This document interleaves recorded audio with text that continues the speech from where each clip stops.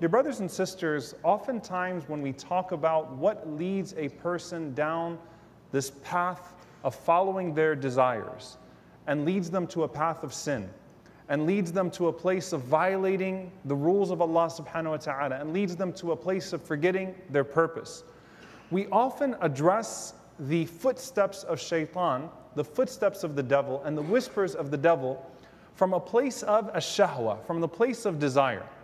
But subhanAllah, one thing that's very interesting when you read about the tactics of the shaitan, of the devil within the Quran and how the Prophet ﷺ spoke about them, is that it's often that the shaitan enters into a person's soul from a place of fear, from a place of insecurity, from the place where that person feels most vulnerable, and then takes that and exploits it into a desire to be desirable, a desire to be wealthy, a desire to be secured, a desire to have the places and the access that they felt like they were unworthy of, should they not compromise on the very principles and purpose that Allah subhanahu wa ta'ala has given to them.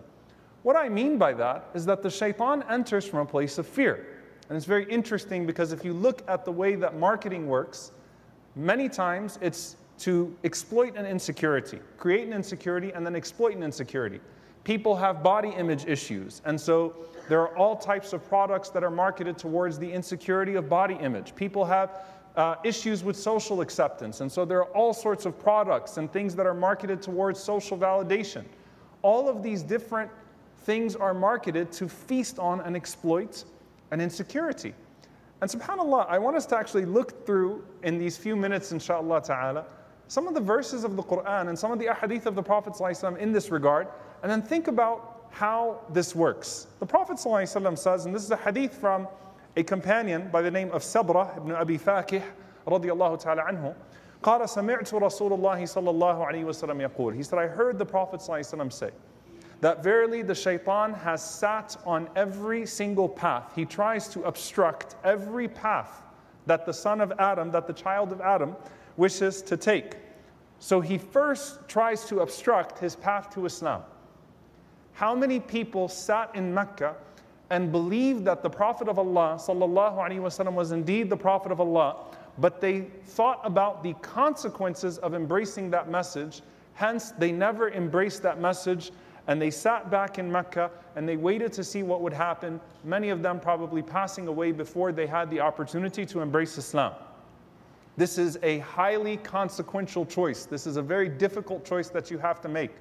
So think about a person in Mecca and the Prophet ﷺ comes and the shaitan gets in the way. Notice the shaitan does not try here to talk about the message of the Prophet ﷺ because that battle is already won. Intellectually, you already know this is the truth. That's the point.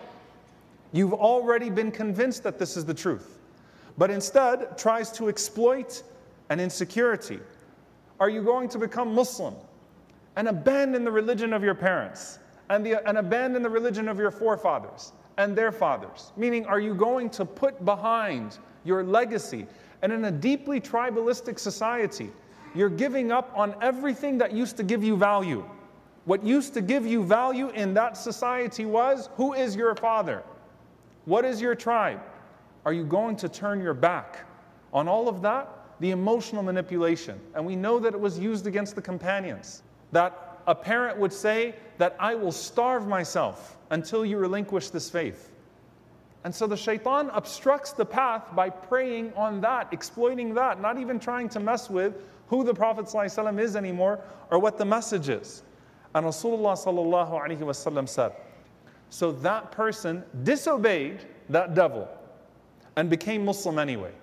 They had the resolve and they had the sincerity and they had the security to say that pleasing Allah and doing the right thing is worth the social consequence here.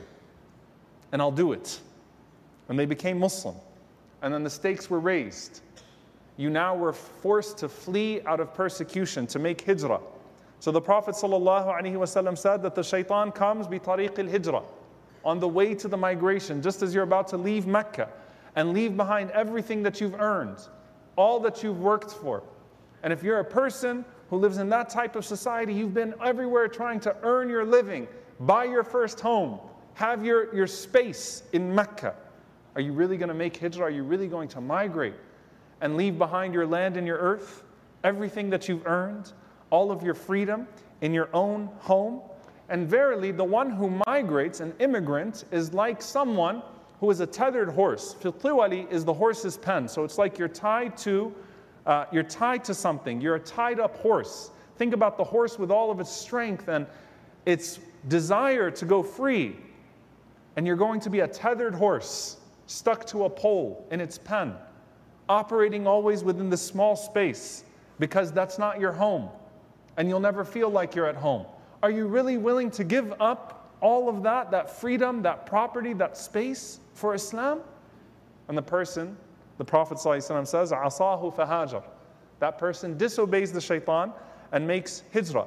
And then that person gets in the way of striving in the path of Allah subhanahu wa ta'ala. And of course, in the context of the early Muslims, this is Badr. Now the same people that caused you to flee are in pursuit of you, and you have to go to the battlefield? And on the opposite side of that are all of those people? This is such a difficult choice that you have to make. But look at the way the shaitan tries to exploit. He doesn't call you a coward. He doesn't try to tell you, well, look at their strength and look at yours. In this situation, this shaitan says that, are you really going to go out there and lose yourself and lose your wealth? فَتُقَاتِلُ فَتُقْتَلُ. And you will kill and be killed. فَتُنْكَحُ الْمَرْأَةِ. And then your wife will marry other than you. وَيُقْسَمُ الْمَالِ. And then your wealth will be distributed amongst other than you. You're going to lose your family. You're going to lose everything that is precious to you. Tries to mess with that person's sense of honor, that person's sense of dignity. Are you really going to lose all of that? Don't you know what happens afterwards? Are you really willing to take that risk? And the Prophet ﷺ said, فَعَصَاهُ فَجَاهَدْ. And that person continued forward, and they fought for the sake of Allah subhanahu wa ta'ala. Now Rasulullah ﷺ goes on to say that it doesn't matter what happens with this person at the end of the day. Whether everything materializes to their worst fears or not, كَانَ حَقًّا عَلَى اللَّهِ. That it is a right upon Allah أَن يُدْخِلَهُ الْجَنَّةِ. That Allah subhanahu wa ta'ala will enter that person into Jannah. The Prophet ﷺ said, whether this person dies in a battlefield, or this person falls off of their mount, or this person drowns, or this person dies of anything else, this person will enter Jannah, because they conquered the whispers of the shaitan that preyed on their greatest sense of insecurity, their greatest sense of fear. And who are we as human beings? We look for a sense of safety, we look for a sense of stability. And Allah Azza wa Jal even mentions this as a favor to Quraysh. الَّذِي أَطْعَمَهُم مِّن جُوعٍ وَآمَنَهُم مِّن خَوْفٍ.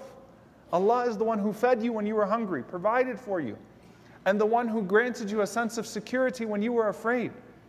But shaitan knows that these are things that he can exploit in a human being, that he can look towards and cause a great sense of fear. Now, subhanAllah, why is this so important when we're talking about the tactics of shaitan, particularly when it comes to exploiting our insecurities? Because if you look into the depth of the literature from the ulama in this regard, the ulama, when they speak about tazkiyatun nafs, the purification of the soul, they try to get you to dig as deep as possible into where you found yourself first inclining towards certain things. As Imam Ibn al-Jawzi rahimahullah says, if you fall, if you get tripped up, you want to go back to the place that tripped you up. Find the object that tripped you up. Find where your garment got caught on. Don't just rip it and keep moving forward. And a lot of times, before a person had a desire to be more beautiful, they had a fear of undesirability. Before a person got into this level of trying to have more and more wealth, they had a fear of the implications of poverty. And when you actually seek to identify where you used to get your sense of validation from, where you used to get your sense of meaning from, and then the desires that came after that, you'll find that there might be an insecurity there that you have as a human being. Because every single one of us has something there. A fear. And I'm not saying you go back and you yell at your parents and you say that you used to do this to me and that's why I now I'm always seeking approval from people because you used to talk to me this way, or I grew up in this environment and it was because of this. I'm not saying make it an excuse. I'm saying find what caused you these insecurities and don't even let the shaitan in there. Solve the insecurities themselves. because the desires will come after. Why is it that people crave attention? Well, what was the deficit before that led them to crave attention? Why is it that a person assigns their dignity and their sense of validation in certain things? Well, what was the deficit before that shaitan might be preying upon? And subhanAllah, I want to end here with something very profound in the Quran. Allah Azza wa Jal talks about the fear factor of the shaitan to try to stop you from moving towards the right direction because of fears that he will manipulate, and also the desires that he will embellish that feast upon your greatest insecurities.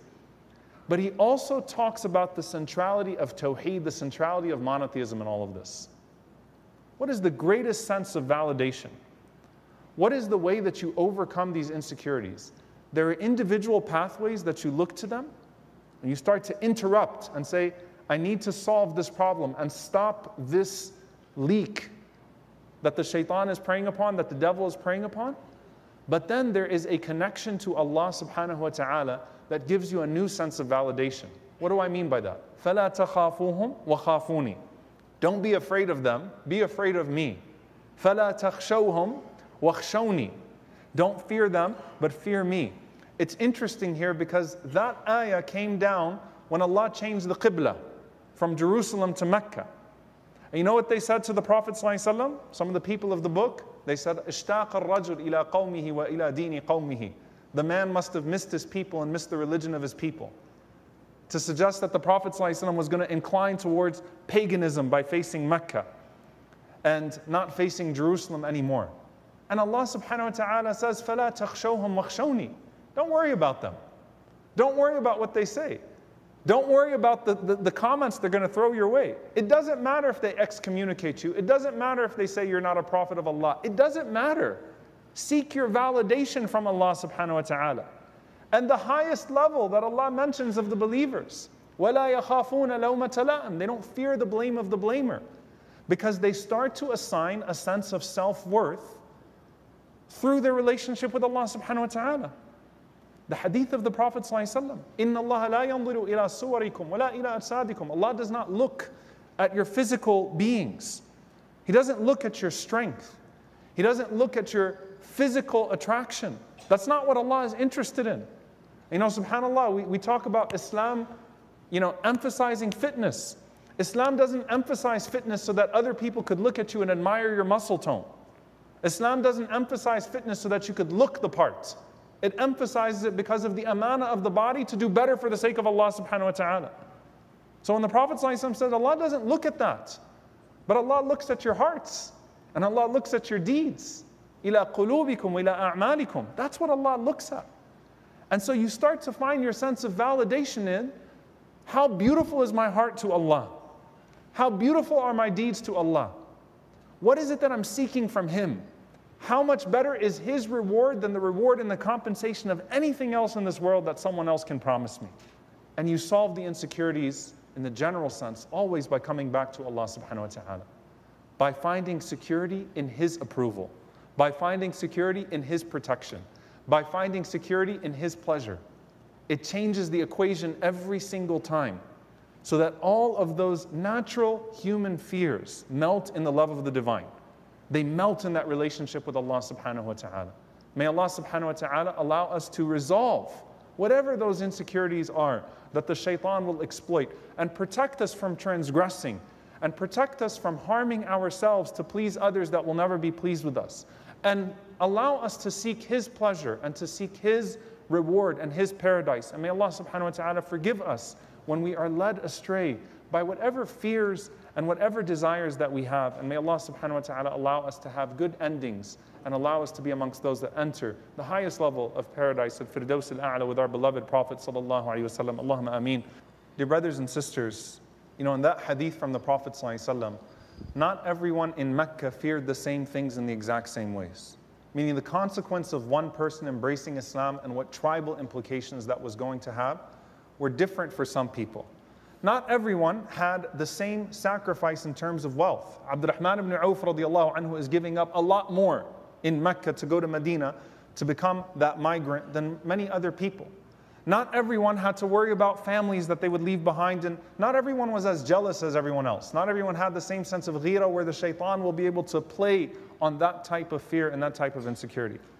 When you see people around you that embrace Islam today in this climate, I want you to realize that it's not only a miracle from Allah subhanahu wa ta'ala and a blessing for you, but I want you to also recognize that it's a sign that whatever it is that we have that holds us back, we have no excuses for ourselves.